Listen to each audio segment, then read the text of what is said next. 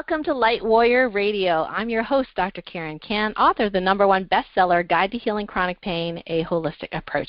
And if you happen to be a highly sensitive person like me or sensitive soul, we have a free gift for you. It is the Sensitive Soul Empowerment Guide, free download at sensitivesoulguide.com. And it helps you with 3 ways of navigating your way to more peace, positivity, and personal power.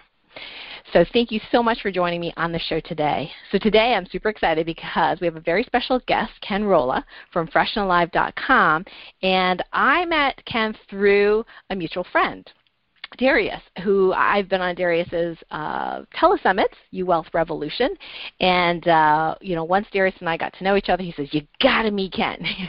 You guys would get along great." And I said, "Okay." I trust Darius, and so I met Ken. And what's really interesting is that I'm really into energy medicine and holistic healing and things like that. And I read about Ken's journey. We spoke for a while.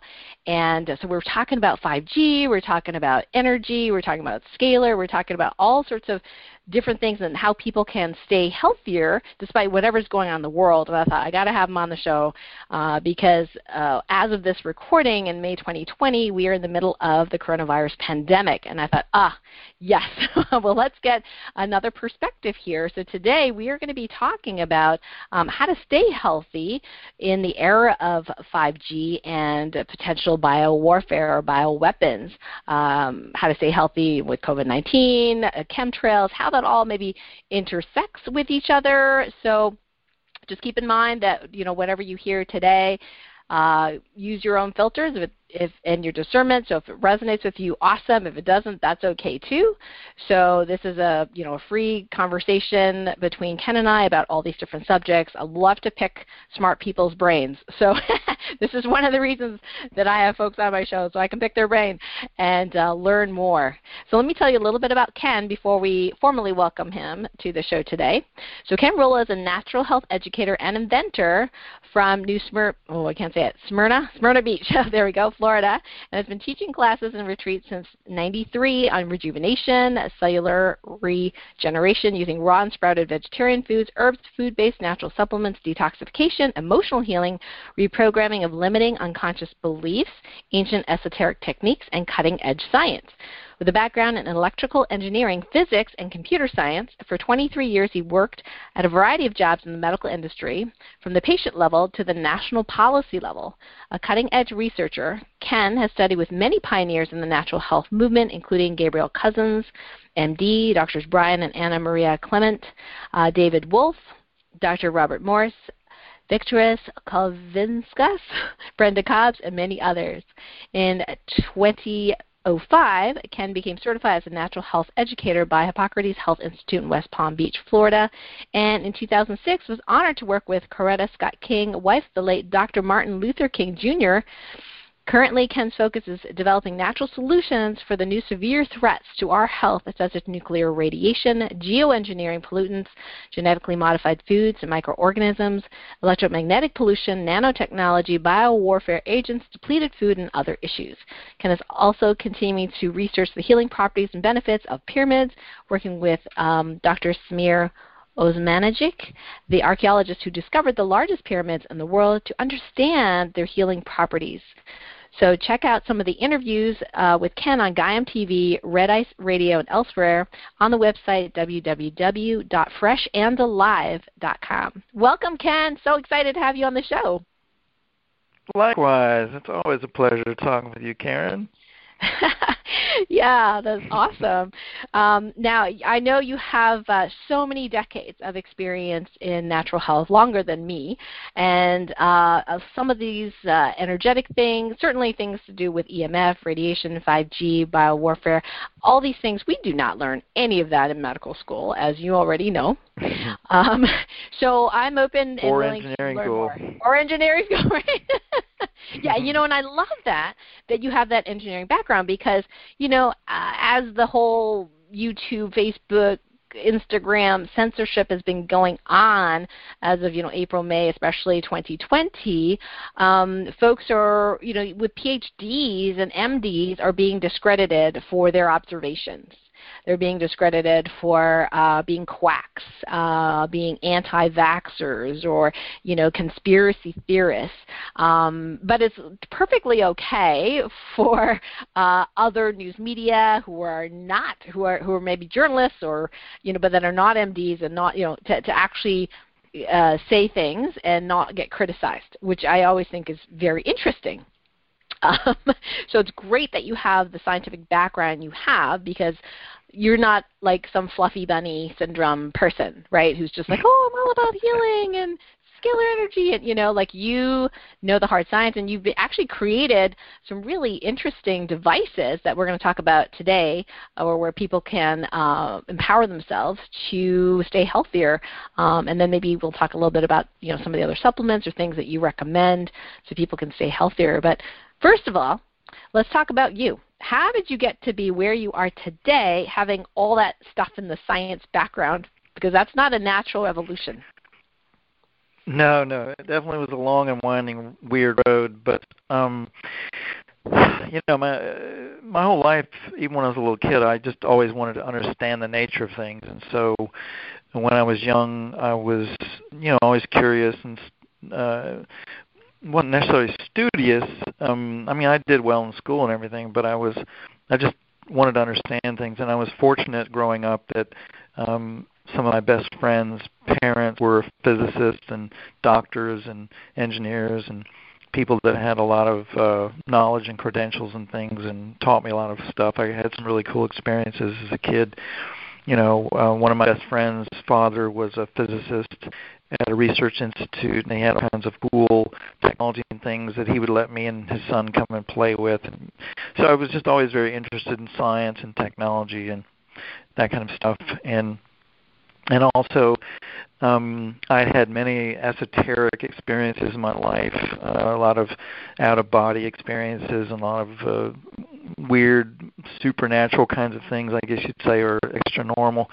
And so it's kind of skewed my worldview about things. And so, I was interested in quantum physics, those kinds of things. So I've always had an interest in that. Then I go to engineering school, and I'm learning in engineering school, where they're teaching about the physics and energy and matter and the nature of it all, and things. There were phenomena in physics and engineering that were unexplained, that they didn't understand. And so I would think about some things and come up with models and ideas on how they could work. And so, I like when I was I think a freshman or sophomore in college, I created a mathematical model for how time and space works, and presented to my professor, who was the chairman of the Department of Engineering at Arizona State University. And of course, he's looking at this going, why do you even care about this? You should be worried about getting an A on your test, that kind of stuff. So I ran into a lot of mediocre minds, along the way in my education. And then also I met some really amazing people like Linus Pauling. Wow. Multiple Nobel Prize winner. Yeah, and so, for example, when I met Linus Pauling, I showed him this mathematical model I've developed for time and space, and he looked at it, and all these other people in these schools that I went to, professors, had dismissed it and was like, you wouldn't care about this for. And Linus Pauling, who obviously was a superior intellect, says, wow, this is amazing, you should pursue this and expand on this, and blah, blah, blah. I was like, oh my gosh, I've been going to the wrong schools. Yeah. So, talking to the wrong people. So I came to realize, I grew up around Duke University in North Carolina, and most of my friends' parents were, had PhDs and stuff and various disciplines. And so, and I saw them at their homes and how a lot of them were, and realized that just because you got a PhD doesn't mean you really know that much, and it just means you've been through a lot of education. And so, and I was always a class clown and a problem child, so I always questioned authority. I was actually taught in school by teachers to question authority, and I did. And so it got me in a lot of trouble in college, I had run-ins with professors sometimes because I could see things they couldn't see, and it pissed them off. But ultimately, I get out of engineering school believing, most of what I was taught, and then, got into computer science, and I got into the medical system. So I was working in technology jobs and computer science and IT jobs, working at hospitals and in laboratories, and in the North Carolina Hospital Association. I was there for 10 years, and I saw healthcare policy at the state and national levels and how things worked, with all of that. So I got a lot of exposure to a lot of different things, and then ultimately, when I was in the medical system, I was sick my whole life. I was really born with hypoglycemia, and was known throughout my life. If I didn't get enough sleep or if I didn't eat the right foods, then I would be like Dr. Jekyll and Mr. Hyde. And so in my 20s, it started becoming a problem. Because in my relationship with my wife and stuff, it's like, it's like my health was dictating my mood and things, and just so I sought out solutions for it. I went to our so-called wellness program at work, which was going to a hospital, and ultimately discovered that basically whatever medical professional I went to, they had the solution, and it was either drugs or surgery or psychiatry or something, And it was so obvious that wasn't the solution. And so ultimately I wound up bumping into a woman who had worked with Dr. Gabriel Cousins out of Arizona, who had a Living Foods healing center and had phenomenal results. And so she taught me how to do the Living Foods lifestyle and detoxification and that kind of stuff, and wound up healing myself. And then that was the end of the story as far as I was concerned. But when I moved from North Carolina to Florida about 20 years ago, and I started making new friends, and they would come up to the house and see that we didn't have a television, and we didn't use the stove, and we ate raw food, and all this kind of stuff. And so people would ask, what the heck's going on here? And they'd open up the fridge, and there's nothing but fresh produce and hardly any cans or boxes of anything. And so I'd wound up having to spend 2-3 hours explaining our lifestyle and what we were doing and everything. And so after a few times of doing that, I was complaining to a friend about, God, I'm getting tired of people coming over the house because every time I do, I have to have a 2-3 hour conversation. And so he said, well, you ought to do a workshop for all your friends and explain all this to them, and then that'll get them off your back, And so I thought, yeah, that's a good idea. So I did that, and I had about 15 people, and I did an all-day workshop and taught them everything I knew, and, they went on their merry way, and I thought, great, now they'll leave me alone. But they went and told people, and so I wound up having to do another workshop, and it was twice the size of the first one. And they went and told people. So it just exploded. People kept telling other people, and I kept having to do larger and larger workshops. Wow. And it got to be where I was having 100 people in my house. Oh, my gosh. It's amazing. So that was how it started. And then I was, by that time, I had gotten out of IT work, and I quit all my corporate jobs, and I became a potter, and I was making pottery for a living. And then when 9/11 happened, the pottery business tanked, and the raw food classes and stuff were going gangbusters. So I just figured, well, what the heck, I'll just do this. And so that's kind of how I got into it. And then with my background in engineering and my interest in physics and science and stuff, I was seeing things in solutions that other people weren't seeing, and so it gave me a different perspective on things, and I wound up developing a lot of unusual therapies and techniques and things that work better than what I'd been taught. So that's kind of how it evolved, and then as these threats to our health evolved as well, because of my background in engineering, I was able to either find or create solutions for things like EMF. Initially it was like EMF, cell phones, that kind of stuff. And then it's, bioweapons, genetically modified food and genetically modified microbes, and then nuclear fallout, with Fukushima, and chemtrails, and on and on and on, And so I wound up developing solutions for all these, or finding solutions, and kind of putting packages of solutions together for people. And I've been teaching ever since on, how to do that, how to protect yourself from all of these different threats. That is fascinating and amazing, and I can totally see how, having that science background, that left brain approach to things, but also that part of you that sees something different out of the box. That's that right brain intuitive part, that you've really done what a lot of spiritual teachers talk about, is using a whole brain approach to be able to use all aspects of consciousness and your intellect for positive things. Yeah. That's very true. When I've actually done tests, like brain mapping tests showing, the right and left hemisphere use, my right and left hemispheres are balanced. So I can, on the one hand, sit down and do heavy-duty analytical, math or science, but then I can also go back and meditate and pull in answers from the cosmos. And I do that all the time. I've constantly got a conversation going on in my head with guides and ETs, all kinds of stuff. I love it. Oh, that's great. That's great. Well, that's certainly going to be in alignment with pretty much all of my tribe as well. So they'll be really happy to see someone who's not just doing that, but also highly functional and also making a difference in the world. So thank you, first of all, for playing that role for us. Let's go and talk a little bit about some of these what we call threats to our health and well-being. And by threat, and I also want to just couch that to term for the folks listening to me, is I have this belief, and I think, Ken, you probably do as well, but I have this belief that no matter what the threat is to our biological systems or health, that there are always solutions to that, and in some cases maybe an evolution of our own bodies energetically and physically. However, it does require conscious effort for now, as we evolve. So in the meantime, before we can get to that snap your fingers and you can levitate, or transmute things for everyone on Earth, we have tools, and we're going to talk about some of those tools today. So let's talk about some of the threats first, Ken. Let's start with chemtrails. So first of all, is there any proof that there is such a thing as chemtrails? Because people say, no, that's water vapor, in the air.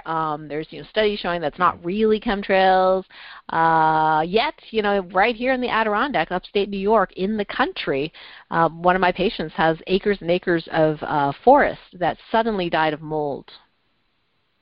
And he couldn't explain it. The tree guy could not explain it. And when I muscle tested, it was supposedly chemtrails. Yeah, exactly. That's happened in Florida as well. There are a lot of species of plants dying off. I've seen it on my own property. I've got 5 acres of land, and you see certain species just dying off, like the live oaks, because of the chemtrailing. And there are several things that occur. They spray aluminum powders, and it gets in the soil, and it blocks nutrient uptake, and then the plants starve to death. And then, of course, it also gets on their leaves and blocks light intake and all kinds of things. But it also weakens, before you see that going on, it weakens the plants, and then they get parasites and molds and fungi and those kinds of things coming in, because that's nature's way of cleaning up the weak. So, yeah, and it's not a conspiracy theory. It's not only extremely verifiable. When you use the term chemtrails, of course, that term is considered conspiratorial, but what scientists are calling it, which is geoengineering, not only is there volumes and volumes of public information from reputable sources online now, you can actually get a doctorate degree in geoengineering from universities like Harvard or Oxford or University of Nevada, Reno, and several others, Cornell, I think some others have degrees now in geoengineering. And they talk about what they're doing. They're spraying metal aerosols in the atmosphere. They're spraying acids in the atmosphere. And then covertly, this has been proven by several different organizations and individuals like the Carnicom Institute and Dr. Len Horowitz and a bunch of other people, that there are also genetically modified bioweapons that are being sprayed sometimes out of these so-called geoengineering planes or chemtrail planes.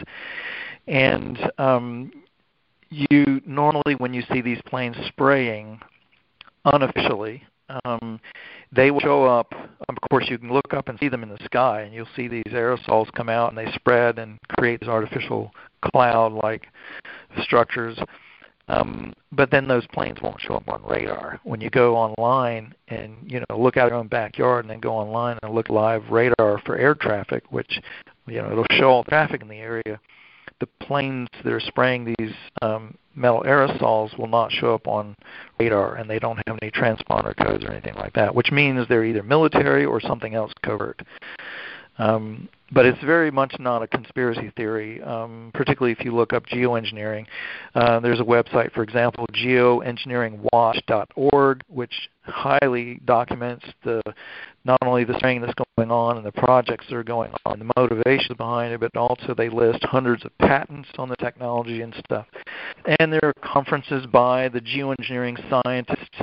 They've even gotten on, there's one guy in particular named, I think it's David Keith, who is a Harvard professor who's in charge of their geoengineering program. He's been on mainstream programs like Colbert Report and mainstream TV shows talking about the need to use this technology. And it's all a smokescreen for other things, because what they claim they're doing with this geoengineering aerosol spraying is to mimic what happens with volcanoes. When a volcano erupts, it shoots up millions and millions of cubic yards of ash that goes in the atmosphere, and it blocks the sun, and it lowers the surface temperature of the Earth, and therefore it improves things.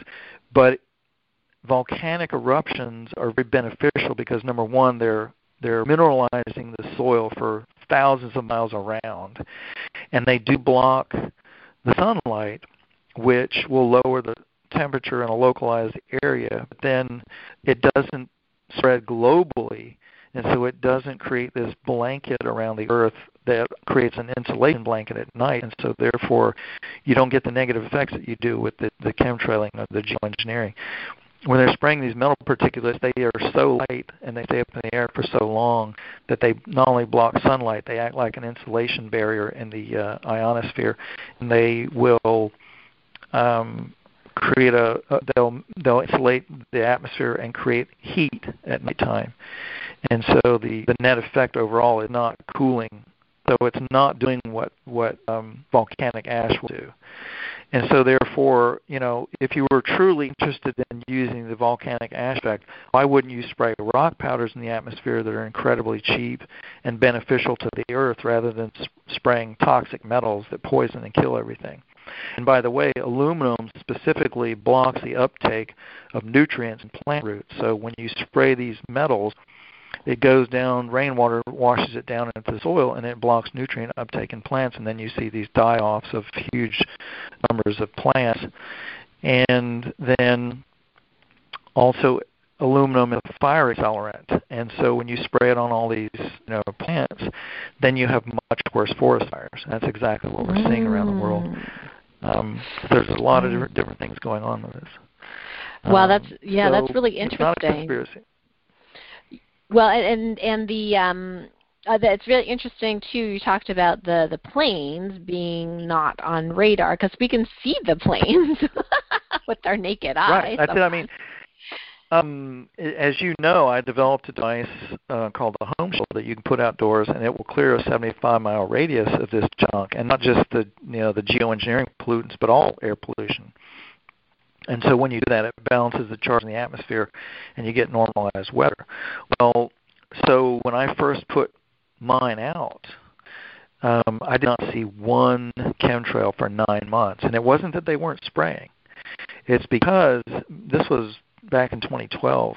Back in those days when they did the spraying, they just sprayed these metal aerosols. Well, nowadays they use it in conjunction with an energetic technology called interferometry, scalar interferometry.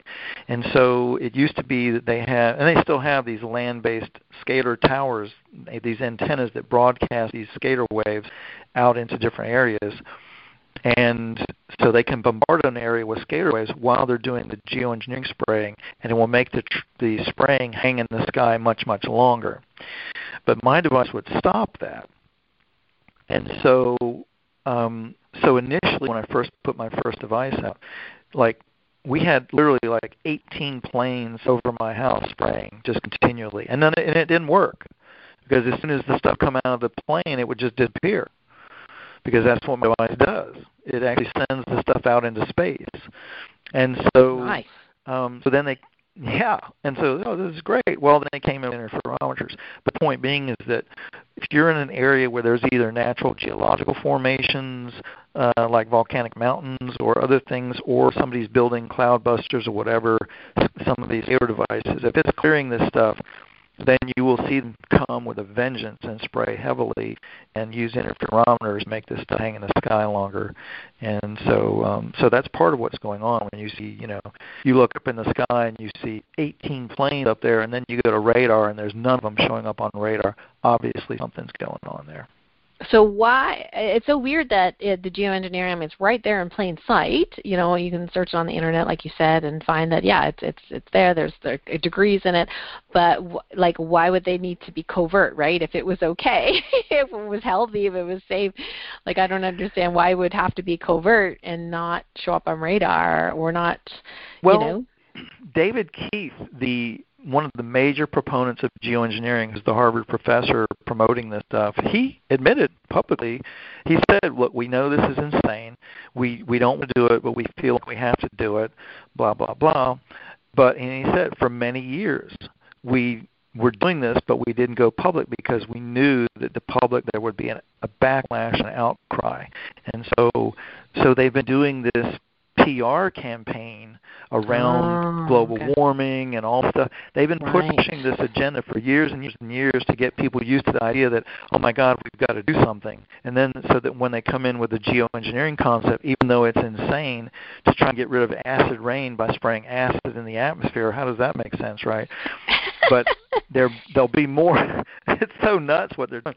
But people will be more receptive because it's like the pandemic. It's like, oh well, we don't want to do this, but there's a pandemic. We don't want to do this spraying, but there's global warming. So what are we going to do, right? And the truth is, we could fix it all by introducing free energy and cleaning up our planet and our atmosphere, and we wouldn't need to do any of this stuff. And even if we did to do the spraying, we should be doing it with rock powders, not with metal aerosols. Yeah, rock powders are healing to the earth. Yeah. And it's been proven. This is not conjecture. It's been proven. There was a man named Victor Schauberger in Austria in the early 1900s who figured a lot of this stuff out, and his son started a program for spraying rock powder around Austria and Germany to improve agriculture and to help forests that were dying off. And of course, to nobody's surprise, just spraying some rock powders over these forests that were dying off brought them back to life. Wow. So it's been proven. It's not conjecture. There are lies upon lies being spun around all of this stuff, and there are other agendas than what they're talking about publicly. And because of the circles that I swim in, I meet people in the NSA and the CIA and the military, and sometimes they even call me up, trying to figure out what I know and what I don't know. Interesting. And I've had death threats and stuff. My wife and I have had to go into hiding over some of the technologies I've developed. So there's a whole world out there of stuff going on that most people have no idea about. And I think the good thing about this pandemic is it's waking people up to that fact. Yeah. Yep, absolutely. Speaking of aluminum for a minute here, I know we weren't going to talk about vaccines, but I'm sure you're knowledgeable in this area as well. Some, pro-vaxxers, I don't know what to call them. They call us anti-vaxxers. I'd say I'm not an anti-vaxxer. I'm a pro-choice person. So if somebody wants to get a vaccine, if they really, because I think, if you really believe, it's going to help you in your heart of hearts, then I'm like, by all means. You know what I mean? Get the vaccine. Right. Who am I to tell you what to do, right? But anyway, so I say I'm pro-choice. So the counter argument, because people have seen some of the YouTube videos where they put mercury near a nerve cell and see it completely destroyed in a matter of seconds, and they say, hey, thimerosal is not the same kind of mercury that's harmful to the body, and the aluminum that we use in vaccines is not the kind of aluminum salt or whatever that is harmful for humans. So I'm just curious if you have some sort of, advice around that or information. The thing you have to look at is who's doing the science and who's funding it, because you can prove anything with fallacious science, you know, and there's a lot of it these days. I mean, I know when I was in engineering school, and I had solutions for stuff in engineering school, and I went to my professors and said, oh, you know, why don't we do something to develop this? And they said, well, there's no funding for it. There's no funding for it. Right, there's no funding for it. Yep, nobody wants to fund that. Yep. Right, and so when you look at the reason that a lot of people don't trust science these days is not because people are anti-science, because people are realizing that there's so much shill science that's being done. You know, for example, Dr. George Carlo, he was a scientist who was hired by the cigarette industry to prove that cigarettes were not harmful, and he did. He did lots of fake science, and you know, to show that cigarettes weren't harmful, and that worked for decades before, you know, there was finally such a gigantic preponderance of evidence to the contrary that you know, finally the attorney generals of the various states sued the tobacco industry. But, you know, look at how many decades of misery and death that it took to get to that point. And it's the same thing with a lot of this stuff. When you've got these agendas and profit motives behind these various technologies, and there's multiple agendas behind them, then they're also, you know, some of these organizations have billions and trillions of dollars, and so they got money to fund a lot of shill science, a lot of fake science, proving whatever.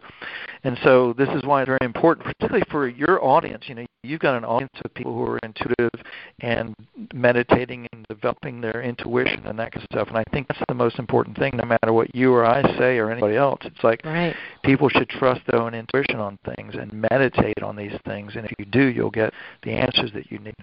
And so with aluminum in the brain, there's plenty of science that has shown that aluminum in the brain causes all sorts of neuromuscular problems, and also in other tissue in the body.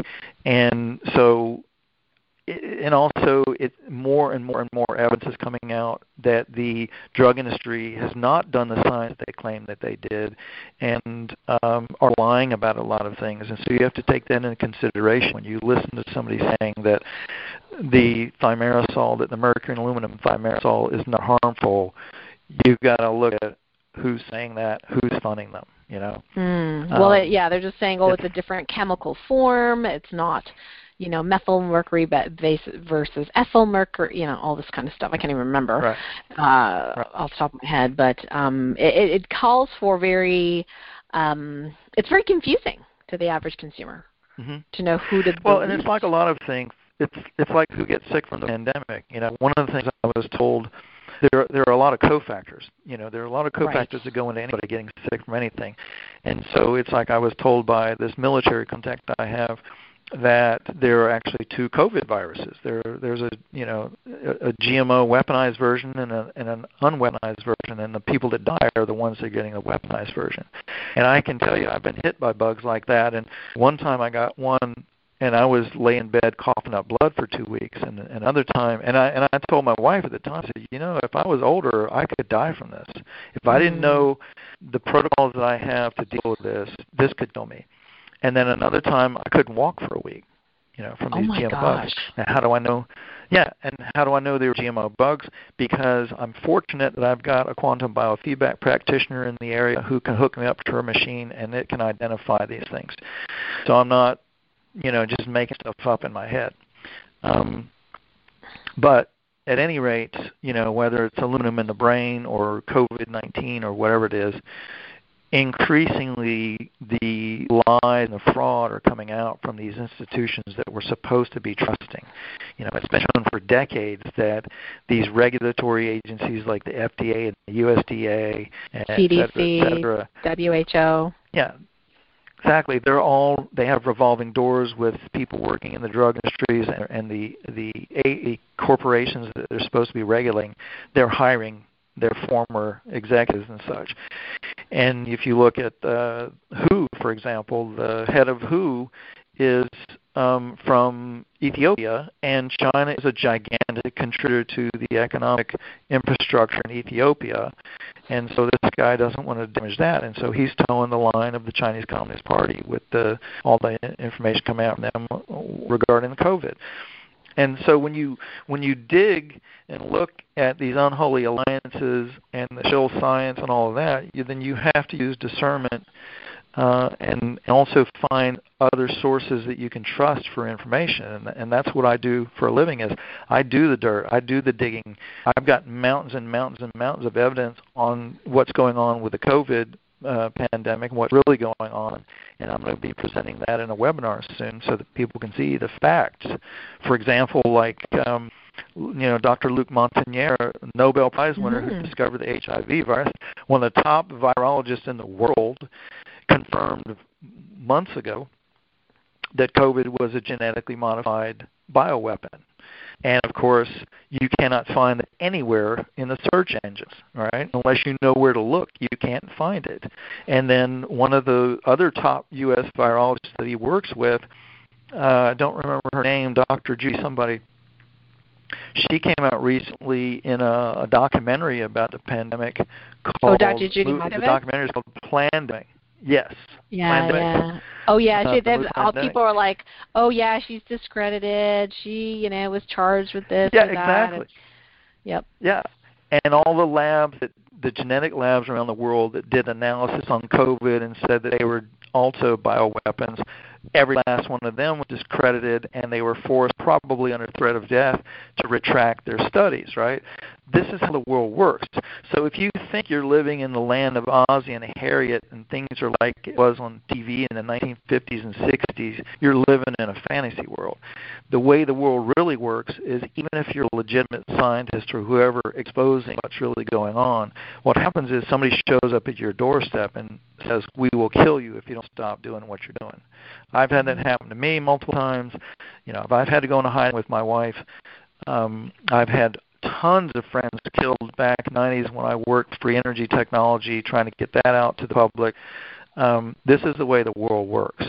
I've had a friend who was a medical doctor in Atlanta who tried to get, she wrote a book on the dangers of breast implants, even though she's a surgeon and she put them in as well as remove them, and she's not anti-breast implants, but there are particular kinds that were dangerous. So she wrote a book about it, and the largest manufacturer of breast implants in the world tried to assassinate her. And the only reason that she found out and survived was because she happened to have an ex-CIA agent working in her clinic who saved her and then called in some favors to find out what was going on and tracked it down. So this is the world that we live in now, and people need to wake up to it and develop discernment and know to look for other sources than mainstream news and official government agencies, because the official government agencies are all liars. They're all liars. They all have incestuous relationships with the industries they're supposed to regulate, and it's not difficult to go and look at it. When you go and look at who's on the board of various media outlets, and then you go and find them on the same board of drug companies and other industries, it's pretty easy to see. Well, the movie, the Jeff Hayes film, Bot, was one of the documentaries that I watched that showed the revolving door thing, and they did it with animation, and I really like cartoons, so so it was really quite entertaining. And it's actually, that movie is actually required as part of my Topeka Healing Level 2 practitioner certification training. I mean, they get all sorts of fun things to watch, but that's one of the things. They just need to understand, what's going on. And one of the students said, I can't find the movie. I'm like, you got to be kidding me, right? So I'm on Google, and I'm searching and searching and searching, and I'm like, I can't find it either. Exactly. So I contact Jeff Hayes on Facebook. I'm like, where's your movie? It's part of what the curriculum. He goes, oh, I don't know. People keep putting it up on YouTube. And he's fine about it. He didn't care about plagiarism. Right? He's like, people keep putting it on YouTube. And so I finally did find a YouTube, a link to it. But then I went to DuckDuckGo the other day, and right there at the top, there it is. Now, of course, that might be an ad, but the point is that it was right at the top. It was so easy for me to find. And I was like, wait a second. I just spent 20 minutes searching on Google and couldn't find it, and here it is at the top of DuckDuckGo. Exactly. So that was like, whoa. but that film's great to say exactly what you're talking about, this revolving door of industry, politics, and who plays off who and all this kind of stuff. It's kind of crazy once you watch the film. Yeah. And you bring up a good point, too, about the censorship, that people are starting to catch on that, Google and YouTube and social media are heavily censored now. and it's funny when I do interviews like on the radio and stuff, and people call in and they go, do you know that your content is being blacklisted on Facebook? You can't post anything from your website on Facebook. It's like, yes, I'm very well aware. It's like my websites and my content and my YouTube channel have been blacklisted by everybody, Facebook, all the social media sites, Google. Unless you search on specific keywords, my name in it, it just doesn't show up. We had our YouTube channel died. It was growing faster than my mailing list, and then suddenly somebody noticed, and so not only did our subscribes stop, but they started going negative. We started having people unsubscribing, right? And it was because YouTube was unsubscribing people. People would email us and say, "Hey, I got unsubscribed and I didn't do it." Wow. So this is what's happening, and not just to me, but this is happening to anybody who has really empowering information. And so one of the criteria people should use for knowing whether or not to trust somebody is, are they being threatened? Are they being banned? Are they being blacklisted and shadow banned? If they are, they're probably a good source of information. Well, so one of my Facebook followers said something about, one of your posts got censored or whatever, so congratulations, you've made it to MSM. And I didn't even know what she was talking about. What is MSM? To me, it's methylsulfonyl method. The mainstream media. Oh, mainstream media. Okay, got it. I was like, okay. I'm pretty much small potatoes, compared to you and Darius and, other people. And however, I just started to go to MeWe.com just to experiment with, just doing social media there. So we'll see what happens. Yeah. Yeah, that's it. I mean, ultimately what, Google and YouTube and such are putting nails in their own coffin, and they know it, but they're so desperate they're doing it anyway, because YouTube has specifically said they basically want YouTube to become what television used to be, where there's no real good information there. It's just entertainment and BS and Hollywood celebrities and that kind of stuff.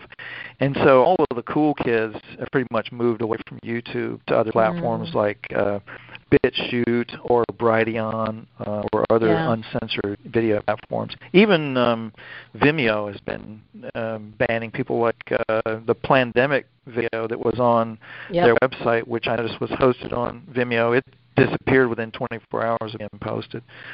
So people need to understand the censorship's going on and start looking to these other platforms. Particularly, I would say, if you're looking for videos, BitChute, BITCHUTE.com, and Brighteon, BRIGHTEON.com. Those are two good ones for finding uncensored videos. And you have to understand, with the lack of censorship comes a lot of other crazy stuff. So you may see things on there that you don't like, but but you don't have to join those groups, Right, you exactly. don't have to watch those videos. So it's all about, that discernment. And when we get into that place of meditation, higher consciousness, and stillness, that we get guided naturally to certain things. Like there are certain things that people send me, and I'm like, nah. And other times people will send me and I click right away and watch, because there's a part of me that just knows, watch this. Like I don't even have to think. I don't even have to muscle test sometimes. Just that inner voice just is this. And it's very subtle. There's no fanfare. There's no drama, People think intuition is like, don't do that. That's bad. No, that's not intuition. That's your ego. Intuition's more like. That's what I love about your work, Karen. And your work is so important, because if we want to change this world for the better, the most important thing that we've got to do is shift consciousness. And that means first shift our own consciousness and then help others to shift their consciousness. It's not, technology. It's not any of these things, these physical things that I'm selling and focusing on. Those are solutions in 3D reality, but the most important thing, if we want to change ourselves and change the world for the better, is shifting consciousness, meditation, discernment, these very things you're teaching. These are the most important things, and they're also very often the least valued by people. But it's true. It's like, on the one hand, yes, I'm heavily trained in empirical methods and the scientific method and all that, and I like certain validation from that end, but before I ever get there, I always, if I'm testing a new supplement or whatever, new technology, whatever, what starts in first is intuition. I'm looking at who's involved with this? What's the level of consciousness with this? I'm reading the energetics of it. I'm reading the consciousness involved. Or I'm getting downloads. I'm meditating and getting downloads about stuff and going, oh, look here, look there, do this, do that. Way before I ever sit down and do any kind of lab test or anything like that. The only reason I really do the scientific testing is for validation for other people.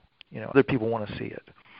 But I know it's right. like when I'm deciding on supplements, I look at a particular supplement and I can tell right away from looking at it what's going on. I could meditate on it and find out whether or not to put it on my website.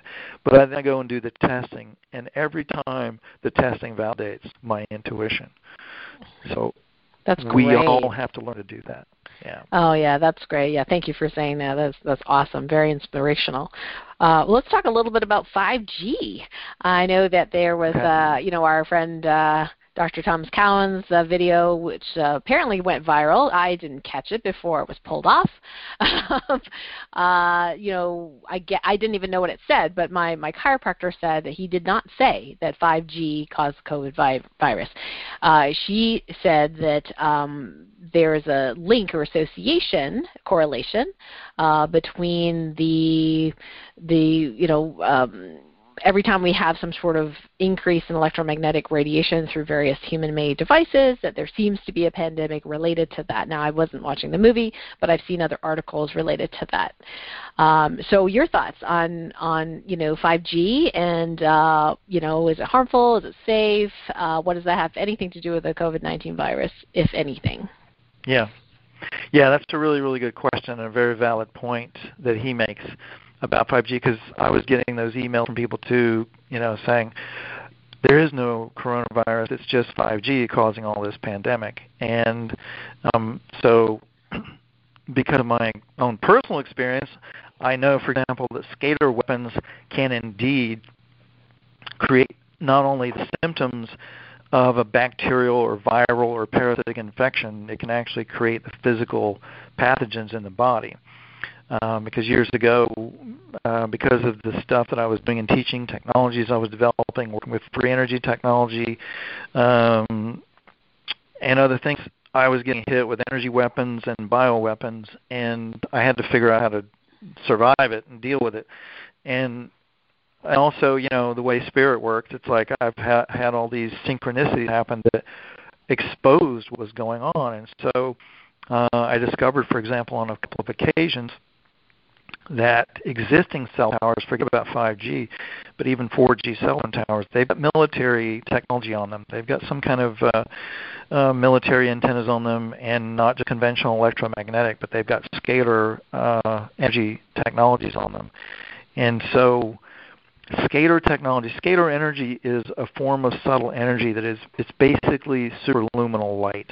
It's light energy that's traveling millions of times faster than the conventional speed of light, and in many cases it even acts kind of instantaneously, because really this whole 3D physical reality and even the electromagnetic spectrum of energy and other dimensions of time and space, it's all created by this ocean of light that we're immersed in, and it's what fills so-called empty space. Empty space is actually full of huge amounts of this light energy, and it's traveling so fast that it appears invisible to us and to our instruments, and so people call it dark energy or dark matter or whatever. But in fact, empty space is full of this energy, and it slows down, coagulates into our 3D reality. And so all matter and electromagnetic energy is made of this.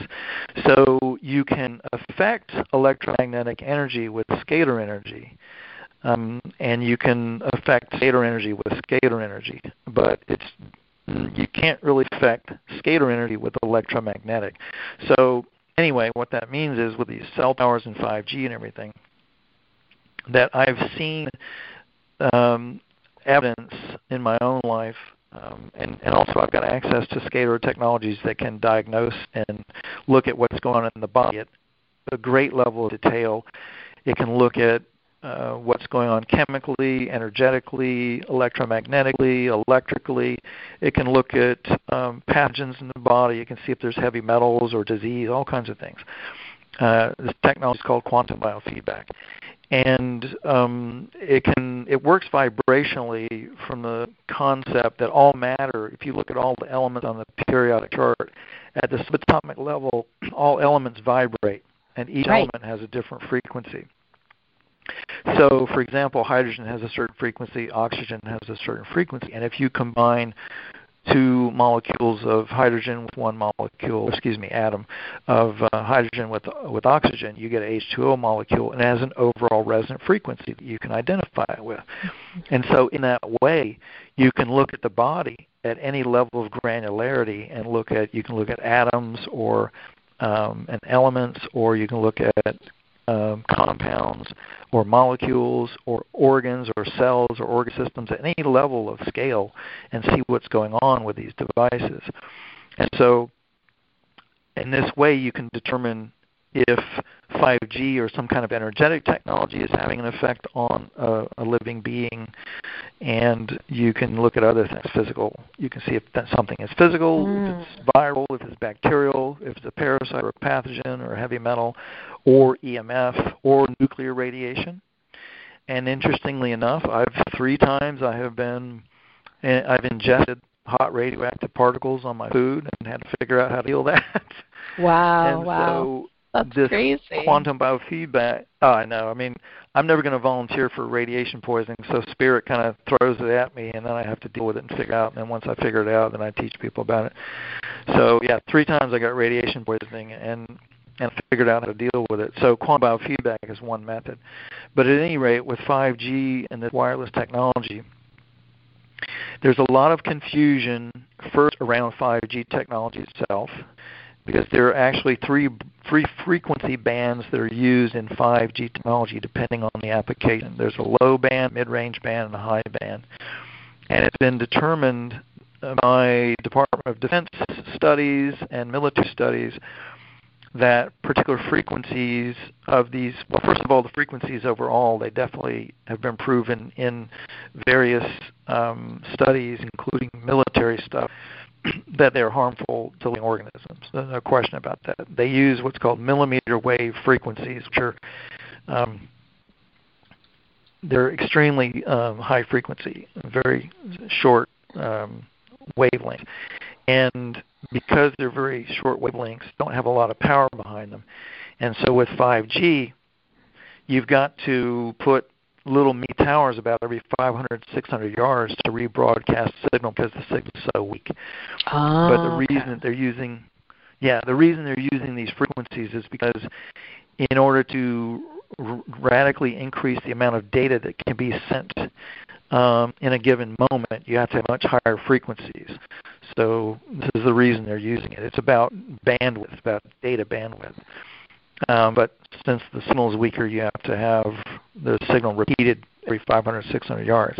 And then that's combined with a satellite system that right now they're saying is about 60,000 satellites that are going to be put up into the space. And they're well on the way, towards doing that. But at any rate, it's a combination of the satellite-based technology and these ground towers, and they do what's called beamforming. When they send these signals, a normal cell tower, sitting out there in the open, broadcasting in all directions, and any receiver, any cell phone that gets within its field, pick up the signal, and they start talking to each other.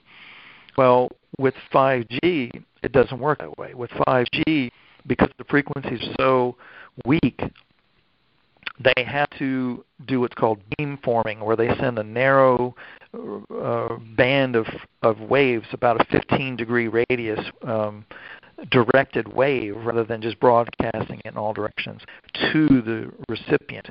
And so what it's really doing is constant polling this with this beam swirling around, looking for devices, and then the same thing with the devices. They're doing this, and then they finally contact each other. And then once they make contact, then they send a very narrow beam of energy, but it's very high frequency. And these frequencies have been shown by DoD studies and others to be very damaging to living organisms, but particularly the 18 gigahertz and the 60 gigahertz frequency range. The 5G band ranges from about 5 or 6 gigahertz up to 300 gigahertz.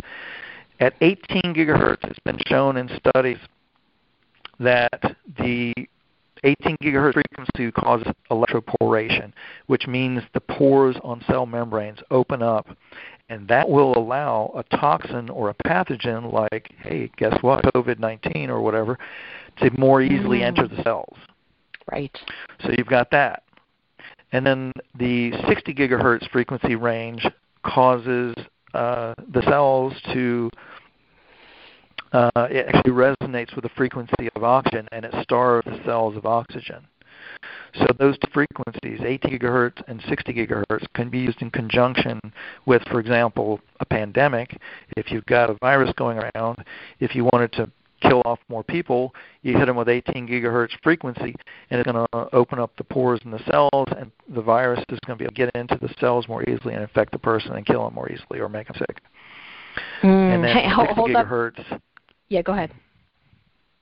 Well, that 60 gigahertz is going to starve the body of oxygen at a cellular level, and so you can weaken people's immune systems or even kill them with that. And so my impression from my conversations with people in the military and these alphabet agencies is that these are not fully implemented yet by far. There's still many, many more satellites that need to go up over the next couple of years. But there are certain markets where these 5G towers are in place, and there are all the other stuff in place. Some of it scalar, some of it 5G, and of course it's all covert. So people aren't talking about if they're using scalar technology on a population, they're not going to talk about that. And of course, even at 5G, they're not going to admit that 5G is having these effects, if it is.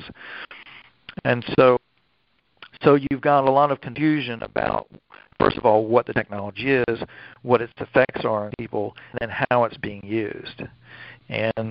But the reality is it can most definitely be used for population reduction, for suppressing consciousness, for making people more complacent and lack of energy, and on and on and on. Or if you have a pandemic and you want to wipe more people out, you kick those technologies on and you're definitely going to kill more people. Wow. Yeah, and one of the interesting things is throughout the few years since I've been doing the work that I'm doing, I remember one time it was like New Year's Eve. I think it was in the tub or something because I had this horrible headache. Like I call it a pineal gland headache, but it was this horrible headache, and thankfully I don't get those too often anymore. But I was like, what the heck is going on, right?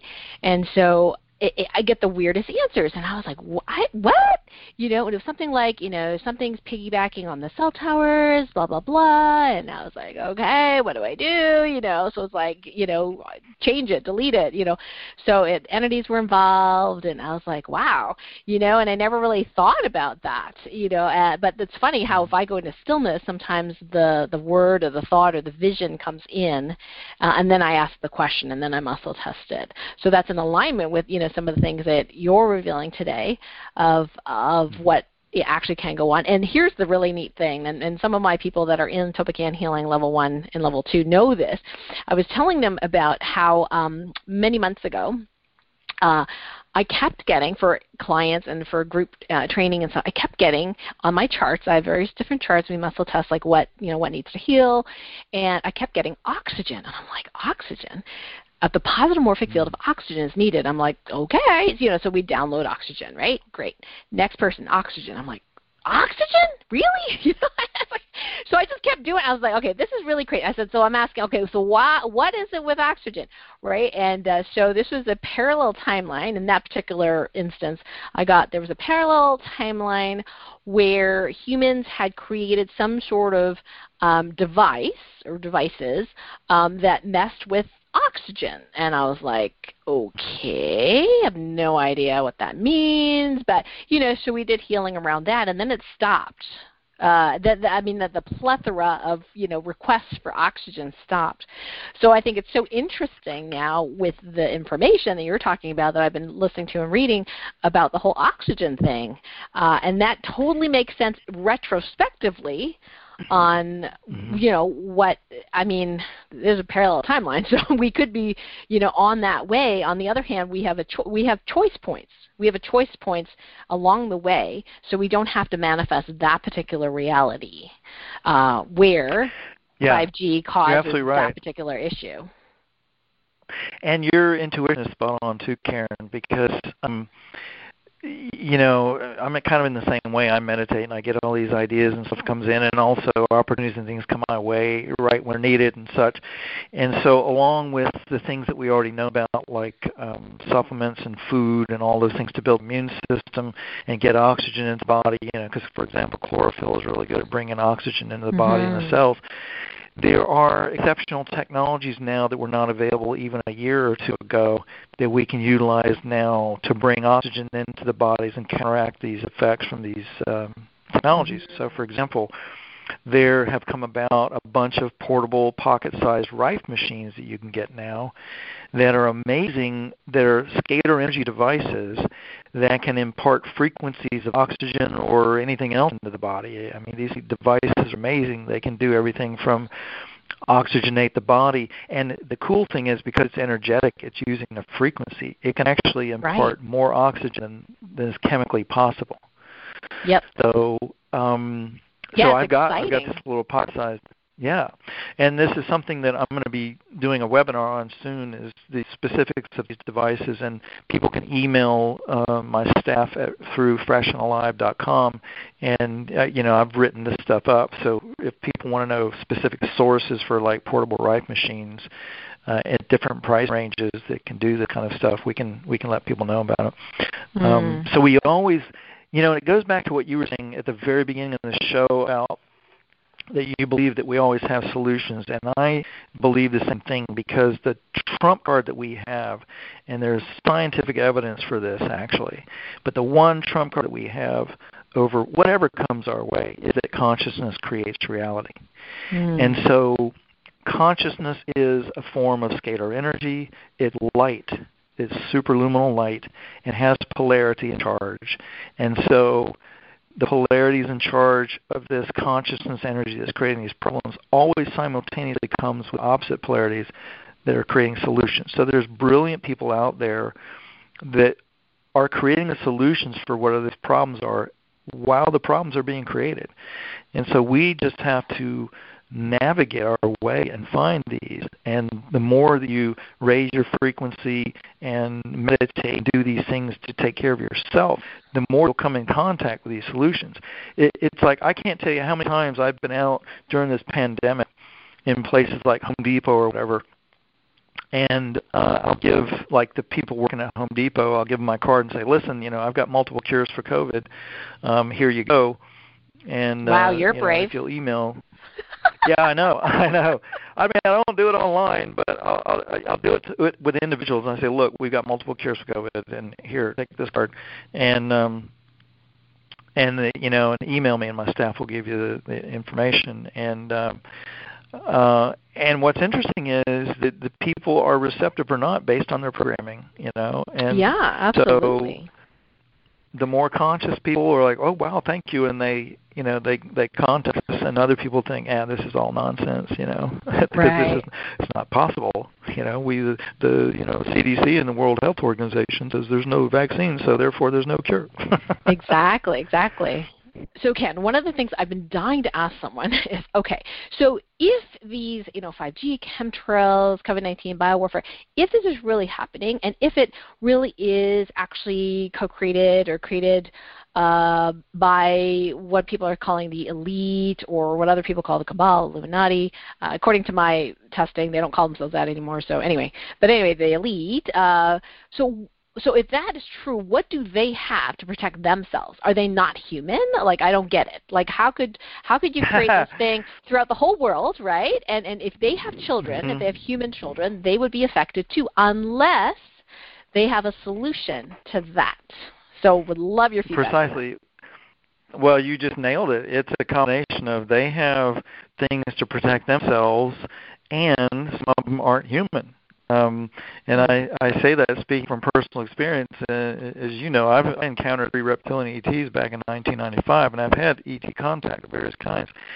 And so they gave me a lot of information and helped me develop some of the technologies I've worked on. And some of these so-called people aren't necessarily people. And then some of them are just people that are heavily influenced by the reptilian, let's say, ethic, and and basically are sociopaths and psychopaths and don't have feelings. But yes, they do have technologies and things to protect themselves, and in certain areas where the financial elite live, they don't have cell towers around them, they don't have 5G. There are certain places in Europe like that, in the U.S. And then also they build retreats for themselves. For example, the Bush family has 90,000 acres down in Panama. So yeah, it's a combination of they've got technologies to protect themselves. They have technologies thousands of years beyond what the public is aware of. I mean, they've got reverse engineered ET technology and all kinds of stuff. That's what I at their heard. Disposal. Mm-hmm. And of course, Tesla technology and all kinds of stuff. And I've, again, I'm not just like reading stuff on the internet. I know people. I know an NSA scientist who's shown me some of this technology, and other people. And so, so yes, they are not being affected the way that we will be, unless we protect ourselves. And again, we have all the same tools. We can do the same stuff. We just have to be awake and aware, and not trying to hang on to the old paradigm.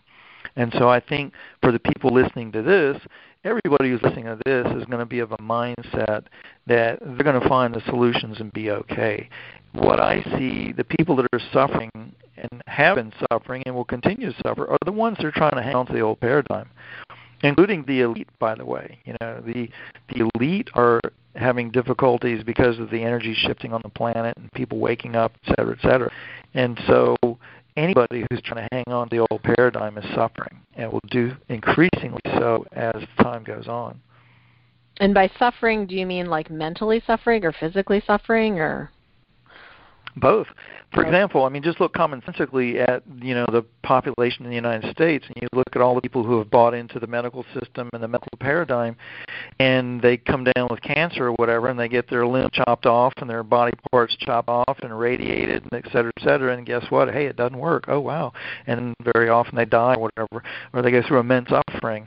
And, that's just one example. But in general, from what I see, people who are trying to hang on to the old paradigm, they're depressed, they're emotionally unsatisfied, they don't have friends, they don't know how to socialize, they're physically ill, et cetera, et cetera. There's all these different effects that are coming from trying to hang on to a paradigm that does not work anymore, physically and energetically, and spiritually.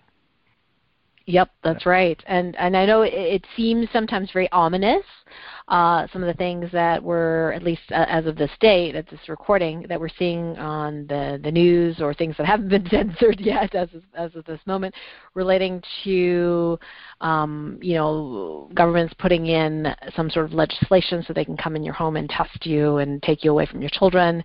And I'm not sure whether that is there to just scare people into fighting, because the fight or flight or freeze response is one of the manipulative ways of getting people out of their center. So, but yeah, if that passes, if it's true, then that's not what we prefer, obviously.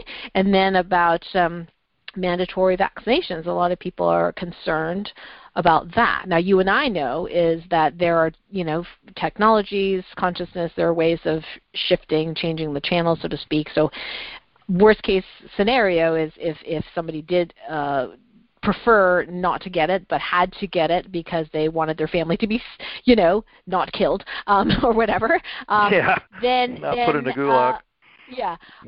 Then there are ways of shifting that and deactivating those things, I believe, through consciousness and devices right. and things like that.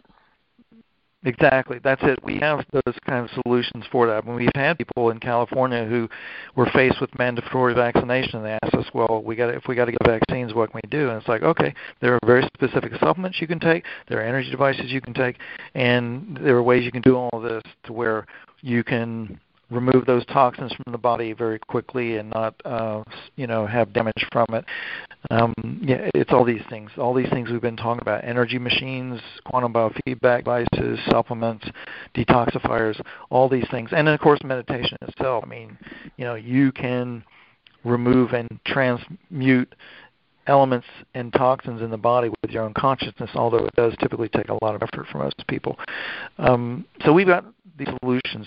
It's a matter of having the level of consciousness to be aware, number one, that they exist, and being willing to use them. See, a lot of people, this is something that was very interesting to me when all this COVID stuff came up, and I had friends who should know better that were freaking out and flipping out sad. because they hadn't done the spiritual work. Right. They had not done the spiritual work. And so that's why it's so important to do the spiritual work as well, not just get an information junkie, watching YouTube or whatever. Yeah, because if it lowers your vibration, I don't care how true it is, you know what? It's like, don't do it. Like, if you can't handle it, Jack Nicholson and A Few Good Men, right? You want the truth? You can't handle the truth. Right? That's saying that very fast. And I was like, that's true for some. Right. It's not appropriate. So, for example, you mentioned the forced vaccinations in California. They got Ventura County. They've been putting out daily videos. Their health department's been putting out daily videos saying that they actually may take people from their homes if they've been determined to either have COVID or be close proximity to somebody with it. Yeah, that they'll pull them out of their house and put them in other facilities, which they're saying that's could what be the Walmart's a hotel room or exactly. Sorry, I'm making a terrible joke. Well, if you actually go online and Google U.S. concentration camps, there are websites that show there are facilities all over the United States for detaining large numbers of people. Some of them are small sheriff's offices, some of them are large military facilities, but they're all over the United States. These facilities that could be used for detaining large populations in a pandemic or whatever. So, but at any rate, with the forced vaccination thing, it's like, first of all, I think all of this stuff is happening to kick the mass population in the butt and make them wake up and make them take action and make them choose between what reality they want to live in. And so for folks who are awake and aware, I think it's a matter of, deciding. For example, there's something called notice of liability, which is a legal maneuver where you can stop stuff dead, and they've had great success with it. And so that's one route. I'm actually working with some of the people that are developing that for the public right now. Well, that sounds wonderful. So that basically you can, so there are legal maneuvers, there's rebellion, there's protest. It depends on how you want to do things and what you want to do. And then if you're going to acquiesce and take the shot, hopefully that'll never happen. I don't think that'll happen personally because I think there'll be too many people rebelling. Me too. And probably too many armed people rebelling. In America. In the United States, at least. Yeah. Thank God for the guns. Everybody laughs about the U.S. being armed, but hey, it might That's what it's useful. for. It's for tyrannical governments. That's what it's for. I totally, I'm more open-minded now than I ever was about guns in America. Well, it's like I've got a friend in the Army, and he said that, he's friends with the owner of a gun store here in the area, and he said that when all this pandemic stuff hit, they were just, of course, slammed with people coming and buying. And Ours he said 80% of them, and 80% of them were first-time gun owners, and a vast majority of them were people who didn't believe in guns previously. But when your own butt is under threat of physical harm, that all changes, So, so at any rate, I don't think that we're going to really need to worry about it, but I think what you're going to see is different dramas being acted out by different levels of consciousness. So like right now in Michigan, you see there are militia members going to the Capitol steps with weapons and telling the police, don't even try to stop us or we'll shoot you. And then you've got other people who are putting political pressure on or legal pressure on, and then you've got other people who are sitting back and going, I'm just not participating in this. So there's going to be different levels of participation or non-participation, but fencing is not going to work anymore. You're going to have to do something. And I think in this case with the forced vaccinations, I would particularly, physically rebel and not allow it if it was, if it came to that. But I would be, like right now, I'm using notice of liability. This week, actually, I'm starting to use notice of liability on different organizations. In preparation. The best plan is to be prepared. It's like the pandemic. It was no big deal for me I wasn't worried one bit about anybody I'm getting sick because me and my family and friends all have my protocols and supplements. My staff, for example, we've got all the supplements and things that I'm talking about here at work, and all my staff have access to it, and they have it at home. And so they don't have to worry about it. Mm-hmm. So yeah, it's amazing, the worry, the fear, the worry. And I was at first just not even connecting to that, like mass consciousness, until, of course, my students started to feel other people's stuff and started freaking out. I'm like, oh, I better do something. But because I was like, I felt completely safe. Like I didn't feel... I was like, oh, well, there's viruses to transmit it. Like, not a big deal, right? Like, I just didn't really understand the global, the parties trying to, well, I did understand trying to create fear, but me, myself, I didn't realize that I had to step up to take a stand. Right. Because I did stuff behind the scenes, but people, my wellness leadership mentor, Marcus, said, people need to hear from you. People have only one side of the story. They need to hear the other side of the story. And I was like, oh, okay. I guess I'll go on Facebook now. Yeah, it's very true. There are a lot of people that were really terrified and, went down the fear road, and a lot of people I knew that should know better that really surprised me. So you see how effective the programming is and the mind control is, when something like this happens. Yeah, and where did the toilet paper thing come from? Do you know? Because I don't know. I have no idea where that came from. Okay, so who started that? Yeah, I do. My friend in the military told me that the reason that there was a shortage of toilet paper and paper towels was because the companies that make those, normally they stockpile large amounts of it. And there was some event somewhere, I don't know if it was in the U.S. or somewhere, that a lot of their stockpiles were used up. And so they didn't have those stockpiles when the pandemic hit. And so they were trying to produce as fast as they could to meet demand, and that's why we've had this shortage of those two. But like somebody, who gave the memo to say you should stockpile on toilet paper? Because my mentors from Australia, and they said, I'm sorry, but we started it. I'm not sure if that's true, but... Well, there's a lot of survivalists that already know that. Because, there's a book, for example, and a video called Strategic Relocation, and it's all about